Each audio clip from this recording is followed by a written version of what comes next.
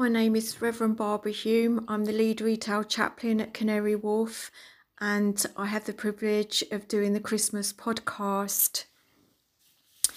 This week, our family, including our 2 grandchildren, were supposed to be jetting off to Lapland to see Father Christmas. It was to be a holiday of a lifetime, and we had to book it a year in advance, such as the popularity of the trip. This hasn't happened for obvious reasons now, and my daughter-in-law had the unenviable job of telling our 2 grandsons that they would not be seeing Father Christmas at Lapland after all.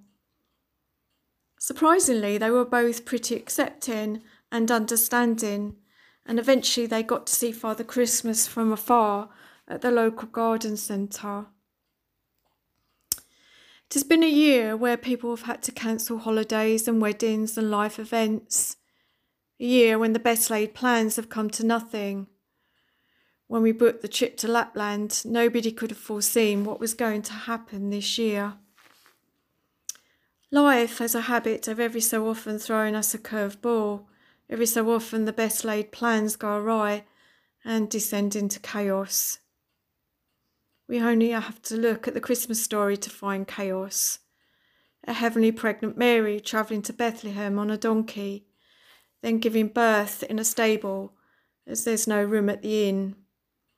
Her newborn baby surrounded by animals and visited by strangers such as shepherds and wise men. And to make matters worse, behind the scenes there is a plot by King Herod to murder the newborn child. It is not the perfect start for the Messiah.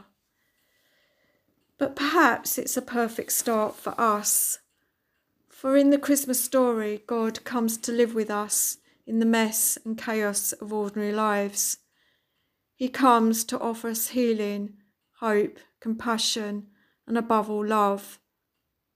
And if we can look beyond the chaos of the stable scene to glimpse the heavenly things, the holy things, the star, the angels, the archangels, and above all, baby Jesus, we can see that he is a God who is untarnished by power and its abuse, untarnished by selfishness, hatred, and greed. He is a God that brings holiness, light, and love to a struggling world. My youngest grandchild, who is 5, was gazing at a nativity scene the other day, and he turned to his mum and he said, "You have to remember that the story of baby Jesus is not the same as the story of Father Christmas. Baby Jesus is special." In the chaos of 2020, the pandemic and all that it brings, I pray with all my heart and my soul that you will catch a glimpse of something that is holy and heavenly this Christmas. And I also pray that the peace of the Christ child remains with you now and forever. Amen.